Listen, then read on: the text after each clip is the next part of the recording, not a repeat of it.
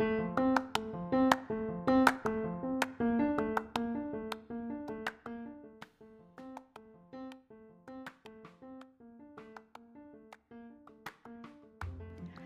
everyone. This is Guy.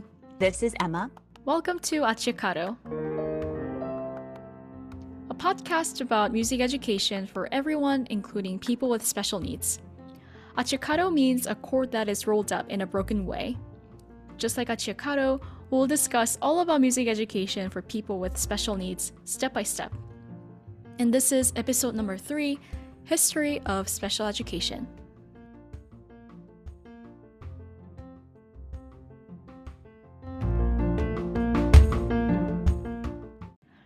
In the last 2 episodes, we discussed the importance of learning and teaching music to everyone, including people with special needs. Here, we want to take a look at the history of special education in the United States. The truth is, special education was not a thing for a very long time. People with disabilities have not been treated well with respect and dignity. In the States, it's been an uphill battle to ensure that they receive the same education that other students receive. We'll take a look at some of the key events that shaped the current legislation regarding special education in the United States. Yeah, like you said, historically speaking, people with special needs have not been treated well. Early Greeks and Romans considered disability as a mark of inferiority because they valued physical and mental perfection. Which there are still absolutely remnants of in modern society. Aristotle once wrote that there should be a law to prevent the rearing of deformed children, end quote, and it was a common practice in ancient Greece to expose children with severe disabilities. To expose means to leave a person out in the weather to die, so. Yikes. Yeah. Religion has also played a huge role in shaping people's perspectives and attitudes towards disabilities. On the one hand, some people saw disability as God's punishment or like the work of evil in the world. For example, Martin Luther considered people with mental disabilities as filled with Satan. In his encounter with a boy who seemed to have symptoms of Prader-Willi syndrome, Martin Luther wrote that the boy is simply a mass of flesh without a soul. The devil is himself their soul, which is disturbing. On the other hand, religious institutions are the ones who started to build orphanages and hospitals and almshouses to provide help and refuge to people in need, including those with disabilities, and thought of it as God's work. So one example is St. Mary Bethlehem, England's first mental institution, also known as Bedlam. And that is where that comes from, that phrase. It was built in 1247 as a religious order and provided care to people with mental illness. It's interesting that people who are all Christians have different outlooks on disabilities. Like you said, one side thinks of people with disabilities as the, work of evil, which is terrible, and the other sees them as a chance to serve them because in the Bible, Jesus cared for the sick and the blind, and they're trying to follow the footsteps of Jesus. It's interesting, actually, like when you look through like society and religion sort of like influencing each other, like they have very, what's that word? I think a symbiotic relationship where sometimes like we were talking about where the church is like the one doing social justice work.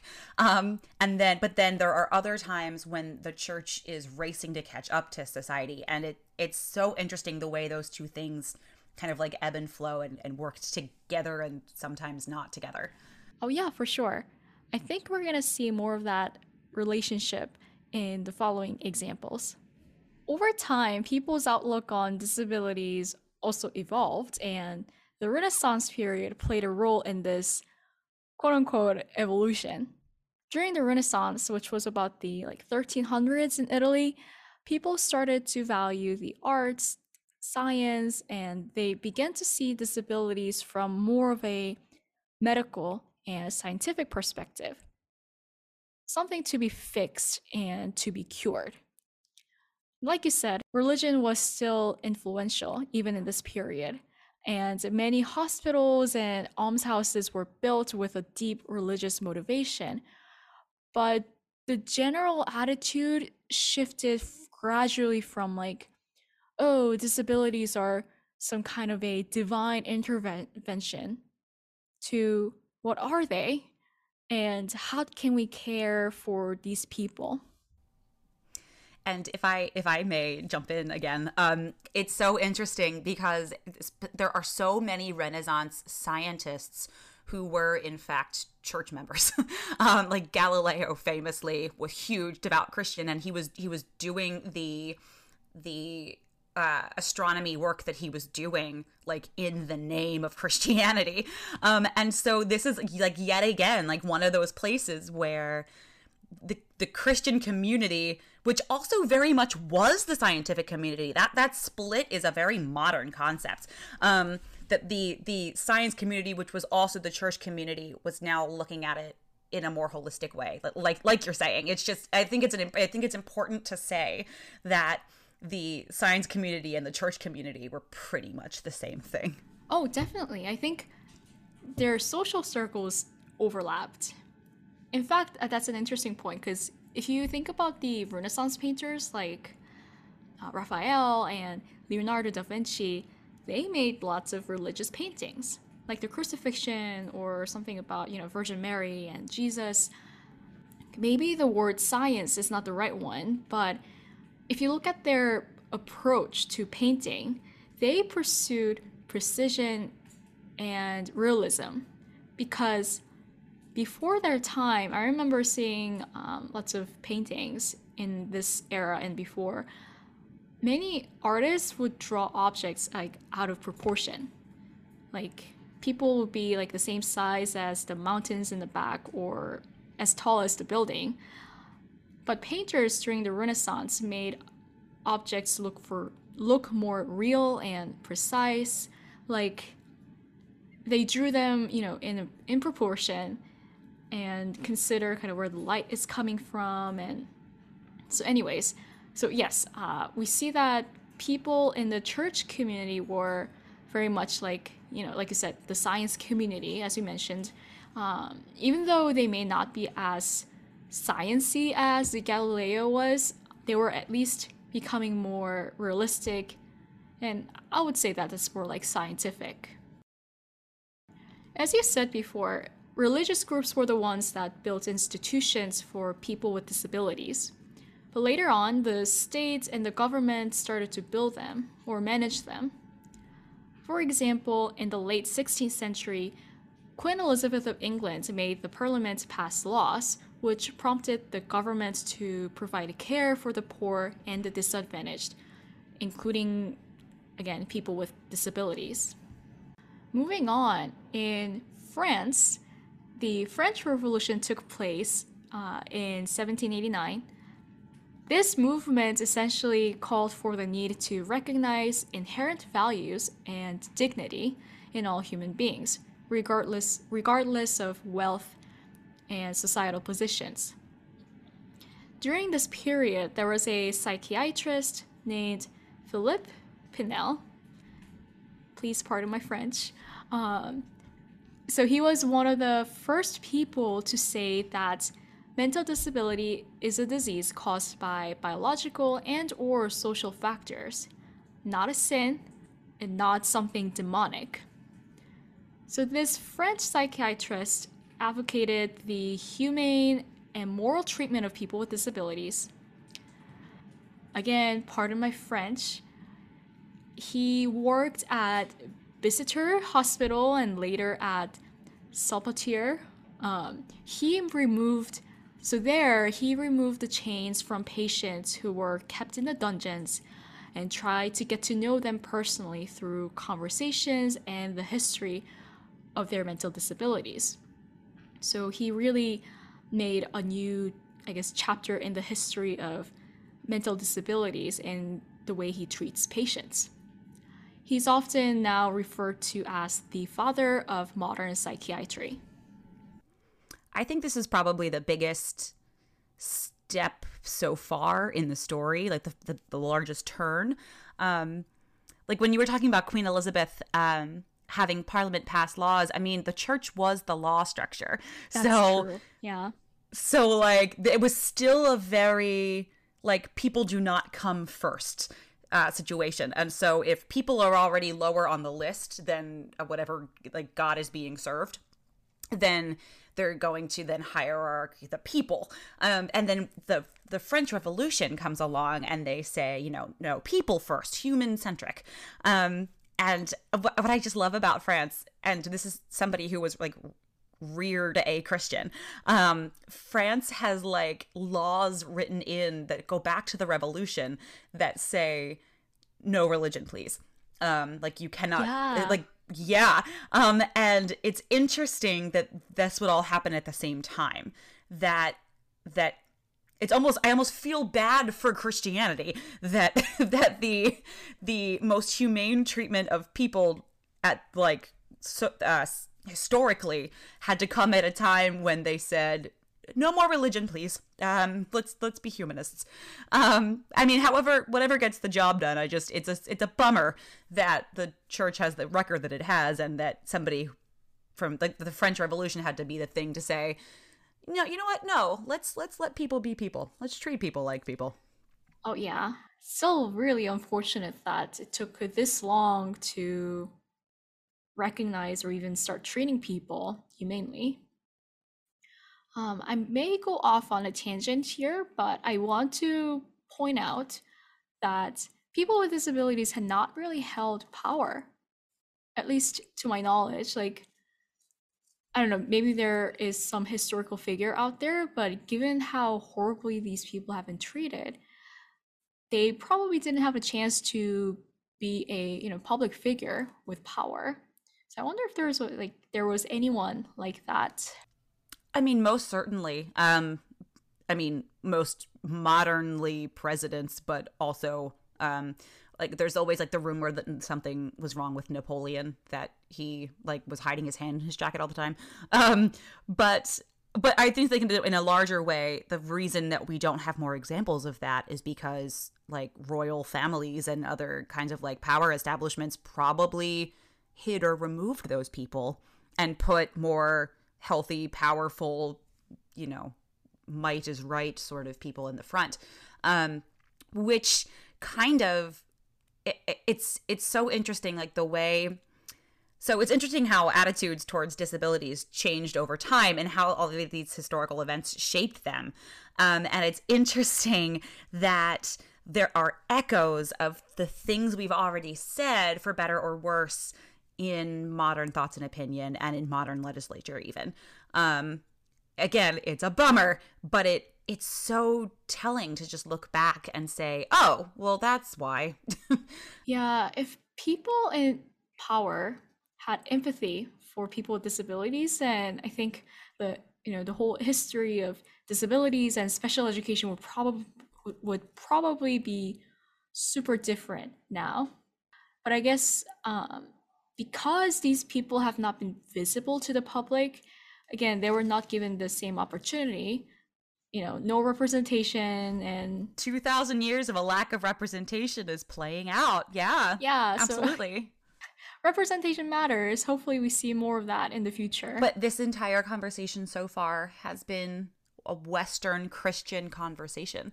And I mean, just because we happen to live in a Western society, but it would be fascinating to see how these trends historically played out in other places. Ooh, we can definitely cover that in other episodes. Absolutely. Absolutely. Never gonna run out of topics. So we've been talking at length now about the way history and events like history and historical powerful figures have shaped things. So luckily it's happened, you know, gradually, progressively, in the correct direction eventually. Schools have been established to train and educate people with disabilities. So in the mid-1800s, training schools for children with disabilities were built in Germany, England, and Switzerland. And then eventually we get to the United States. It's not 100% the United States' fault. It's the baby of the family. But in the United States, similar social changes took place. So in 1817, American School for the Deaf was built in Connecticut. And this was the first school in the United States for the deaf. In fact, this is the first school for children with disabilities in the Western world, and I guess the word school in that case, and not just like training campus. Oh, I think that includes training schools. So the School for the Deaf was built in 1817, and then the training schools, like you mentioned, in Europe were built in like the mid 1800s, so well after 1817. So I think that's right. Like it's the first school in the Western world. I see. Okay. So we didn't actually come second. We actually did something first. Good for us for a second. We'll take the wins where we can get them. So the American School for the Deaf was built in Connecticut in 1817, and that was the first school for children with disabilities in the Western world. Thomas, I think it's Gallaudet, because that's how they pronounce the college now, built the school because he believed that it was a moral and spiritual responsibility to educate the disabled. So again, we see like a combination of religious and social justice like coming together. And I looked him up briefly, and he apparently studied at Andover Theological Seminary. There you go. Yup. So I don't know if he was necessarily Christian, but his mission to build a school definitely involved some religious motivation. Absolutely. And this is a complete aside. There is a show that you can stream called Deaf U that follows the lives of college students who go to Gallaudet. Oh, right. So he's the one who built that school. Yes, he did. And the school still provides a ridiculously high level of education in just a wonderful, and it's fascinating. So anyway, I on the side suggest everyone watch that show. In 1829, Samuel Gridley Howe built the New England Asylum for the Blind, which later became the Perkins School for the Blind. He also built the Massachusetts School for, forgive my language, it was the language of the time, idiotic and feeble-minded youth in 1848. These terms are not appropriate, but these are the words that people used back then. Despite Howe's good intention for people with special needs, not everyone was on board to make education equitable for them. In 1857, just a couple years after, the Governor Henry Gardner vetoed a bill for funding this school because he thought that, quote, educating 15 idiotic children borders on the ridiculous, end quote. I think this is one of the many examples that made the entire progress just slow and even regressive. I sometimes think, like, how is it possible that there are people like Governor Gardner who has this kind of thoughts? And what was it like to live back then that it's possible to, again, think that teaching them would be ridiculous? Fortunately, people like Howie and Gallaudet advocated their students, and they kept fighting for them, even though they faced people who did not agree with their mission. But guess what? The Perkins School for the Blind is still here in Massachusetts. Yeah, so good prevailed, as it should and as it does. Yeah, which is like a message I wanted to hear right this second. Because as you were talking about how progress is made slowly, and there's always going to be somebody who thinks they're doing the right thing and is fighting back against what you think is the right thing. Mm-hmm. I was just like, she's describing the last 10 years of like our lives. And just because history repeats itself. That's the reason we're looking back. Mm-hmm. And so I am glad we were like, yep, nope, Perkins is still here, because in the end, like the good thing that needs to happen will happen. Mm-hmm. So I'm so glad that we said that. Yep. Yeah, this is why you learn history. This is a very important episode to be doing. I think so too. I mean, we gotta learn how we got here and how not to make the same mistakes. Okay, moving on. So a lot of the positive changes and movements start small, and they also require the dedication and hard work. In 1896, the first public school special education classes were offered in Rhode Island.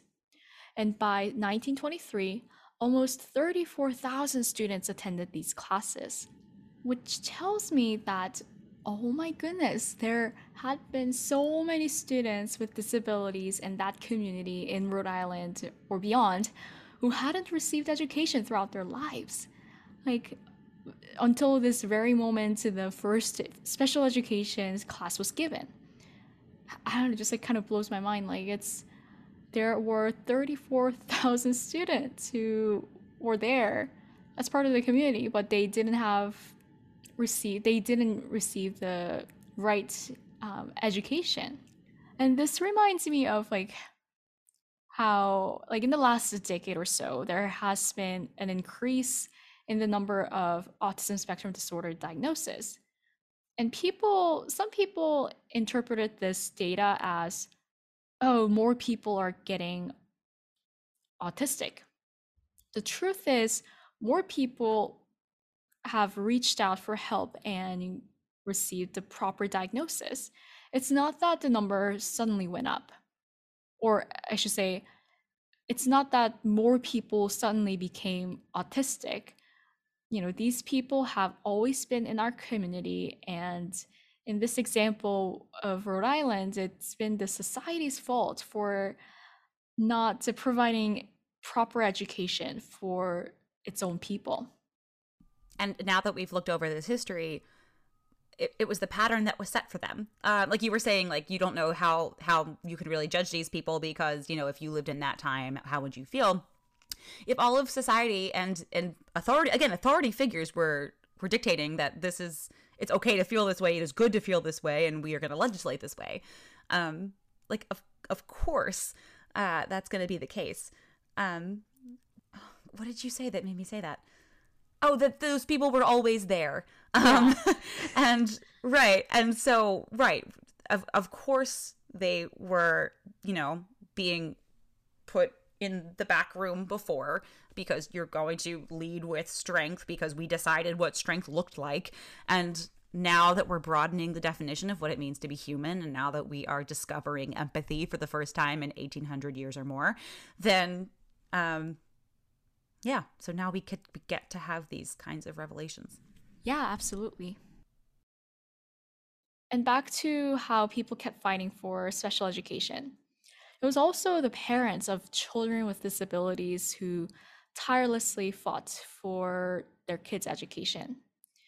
In Ohio, Cuyahoga County Council for the Retarded Child, again, that was the word that they used back then, was formed in 1933 by parents of children with developmental disabilities who have been excluded from public schools.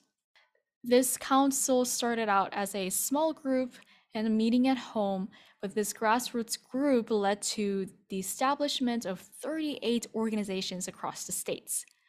Again, it's, parents' dedication and their persistent advocacy for their children laid the foundation for special education in the US public school system. Now, speaking of parents, I just wanted to bring this up. I'm sure you know the term refrigerator mother. This word is coined by a psychiatrist, Dr. Kanner. He pretty much made this term to describe the mothers of autistic children. He essentially blamed their cold parenting style for the kids' autism, even though the parents were caring and looking for help to understand their autistic kids. And of course, this is debunked. It's not the parents' fault for autism. So yeah, when I learned about this, I was like, dude, like, no, the parents are trying their best to take care of their children and understand autism. Now, like, here reading about the parents of Cuyahoga County Council, it's heartwarming to know that the parents are the best advocates for their kids, and without their help, their voices wouldn't have been heard, and there wouldn't be schools for these kids with special needs. And it's also a shame that the society didn't provide this service for the children. It really speaks to when you first brought up the concept of empathy, and not having it exist in society enough. And I mean, nobody can empathize more with a child than their own parent. Like, who knows them better? Who's going to love them more? And so this is just a fantastic case for that, like, the empathy argument. That's what this really, like, tracing empathy through history or the lack thereof. If anything, maybe this episode should be called, like, the history of empathy, because it just keeps coming back, man. Yeah. And it turns out to be the driving force of caring about people, Yeah. getting them what they need. Exactly. Oh my gosh! Speaking of, just that we're talking about empathy and caring about people, and the next topic in the outline is eugenics. So yeah. Well, we were saying earlier that for every step that we take forward, somebody is ready to disagree with what you think is good and insert their own good. And thank goodness progress prevails. But certainly lots of movements have been taking place for special education, but there's also a dark side of history. The eugenics movement has made the progress towards special education regressive in the early 20th century. So despite the fact that parents were doing all of this wonderful work in 1933, in 1909, California passed the law that permits the sterilization of, quote, undesirables, unquote. In 1927, the Supreme Court case Buck v. Bell permitted sterilization of the intellectually disabled. Justice Holmes argued that, quote, 3 generations of imbeciles are enough, period. So this happened less than a century ago.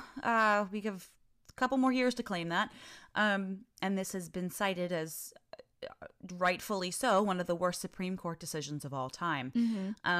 But being as we did this slightly out of order, thank goodness there's hope that when this happened, every parent revolted.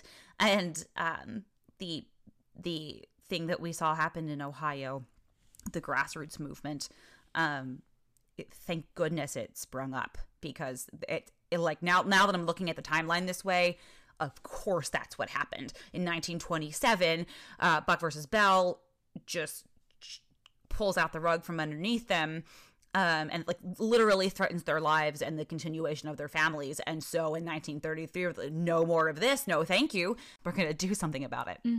I will say that it is fascinating that what is clearly a medical decision is being made by somebody who is definitely not a doctor. And I wonder, because a lot of this conversation through history has been like moral virtue versus what science says, and the marriage and butting heads of those two things. And this feels like a moral gut kind of thing, not a scientific decision. I wonder how much science was presented to him, and how much I wonder what the cards that he was working with is all I wonder. It's funny that you brought that up, because I briefly read about this case on Wikipedia, and I don't know who exactly presented the evidence, but apparently the plaintiff, Miss Buck, was not quote unquote feeble-minded. In fact, she was put away to hide her rape by, I think it was the nephew of either her mother, maybe it was like her adopted mother, something like that. So, and also her child was labeled as like imbecile, and while she actually did fine at school. Was this a case of them calling her crazy to kind of throw that out, and therefore her daughter was also crazy, and so this may not even have really been a mental health case at all? Apparently not, because I mean, again, I don't know the full details, but what was obvious is that the evidence was weak. I mean, but still, like, whether Miss Buck was undesirable or not, you don't force sterilization onto just a human being. Which is just compounds the regression that this truly is, because not only are you denying people rights, but you are using that like subcategory of humanity to further ostracize something. That is just awful. Like I am grossed out by that. Oh, I know. Like, this is super disgusting. Yeah, there's so many layers of evil in there. Oh my gosh. I mean, feel free to look it up. I will. This is all I read, which was enough for me to decide that this case is just horrible, horrible. And we can learn that this is another example of how people with power and even the Supreme Court just further outcast people with disabilities and special needs. And that was the early 1900s. Let's move on to something a little brighter. All right. Well, so mid-1900s, we're talking 1954, significant social change took place. I'm ready for a happy story now. The civil rights movement. One of the, which is not in itself a happy story, it just is continuing to look like it might have us. The outcome was good. Yes, in this particular instance, in this particular fight. One of the landmark Supreme Court cases that drove the civil rights movement is Brown v. Board of Education, which I often forget was Topeka, Kansas. This court case is very important because it stated that racial segregation in public schools is unconstitutional. Linda Brown, who was the plaintiff, was a third-grade African-American student who was denied access to a nearly white-only public school near her house because she was African-American. Racism is obviously still pervasive in the United States, and this court case was decided less than a century ago. So although this court case decision was initially about racial inequality, it absolutely lays the foundation for the laws that mandate free and appropriate public education for students with disabilities, because not only can you not segregate people for the color of their skin, but you can't segregate people, period. Segregation, bad. So we finally get kind of out of this, the Individuals with Disabilities Education Act, which is commonly referred to as the IDEA, which happens in 1975. Yeah, so the IDEA is truly the cornerstone of special education in public schools in the US. It was initially called the Education for All Handicapped Children Act, but the name was changed into Individuals with Disabilities Education Act in 1990 because the word handicapped was not appropriate. You'll recognize that a lot of these words that were used before have changed over time. Even the word disabilities really isn't the perfect word, but that's what we have today. So yes, so the name was changed into IDEA in 1990. In fact, we're going to discuss the details of the IDEA in our next episode. There are 6 pillars of IDEA, and we'll talk about each principle and how it's understood and applied in music classes. So with IDEA in 1975, more laws were passed for people with disabilities. For example, Section 504 of the Rehabilitation Act in 1973 was passed. This essentially bans discrimination against people with special needs in programs that receive federal funding. In 1990, the Congress passed the Americans with Disabilities Act, or ADA, that bans discrimination against people with disabilities in all aspects of public life, like jobs, transportations, places that are open to the general public. So these words were passed to ensure that individuals with disabilities have the same rights and opportunities like everyone else. So I gotta say, I am wildly excited about the next episode and talking about the IDEA. It's a lot of what my thesis is about. I have a ton to say about, it, and it falls right in line with the theme of making a lot of progress, not enough progress. We're still working on progress.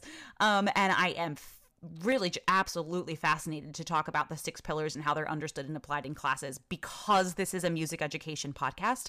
And just how never music comes up in the legislation, and whether or not any of it actually applies to music education in schools. I mean, that's a great point because, okay, so far we talked about how society's perception and treatment of people with disabilities have changed over time, and people started to, advocate for their education, and now here we are.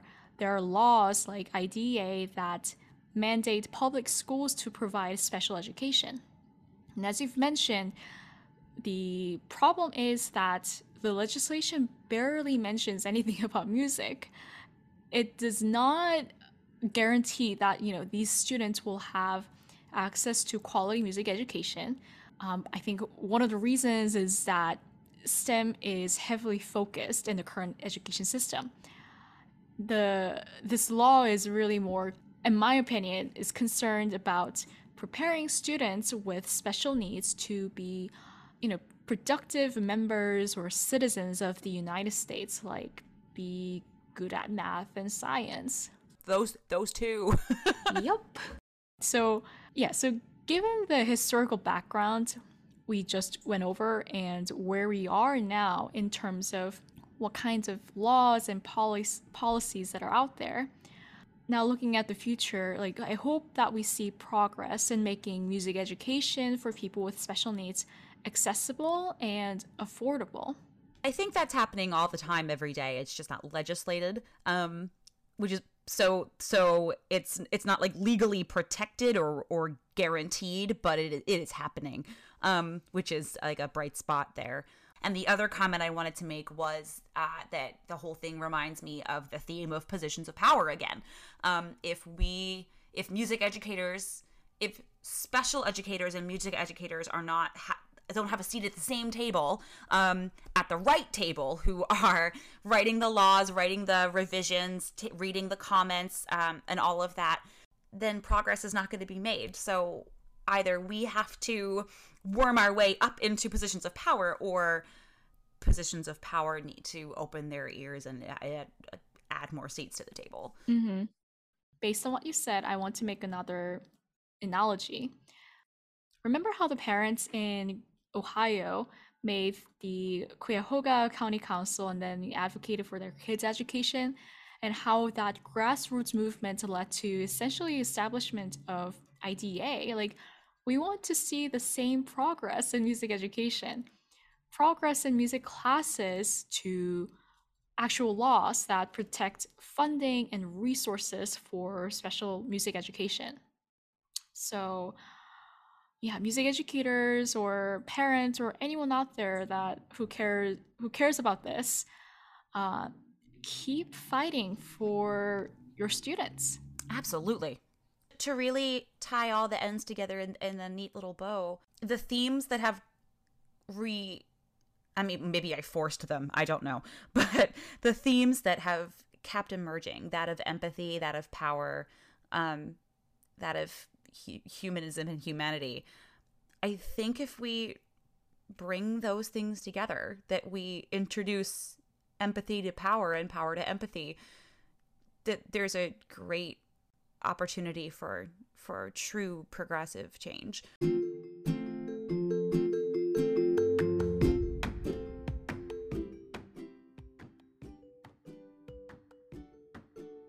Thanks again for listening to our podcast. If you have any thoughts, comments, questions, or ideas, please reach out to us at achicado.musiced@gmail.com. Achicado is a big word, so we'll spell it. It's in the title. And come back for the next episode.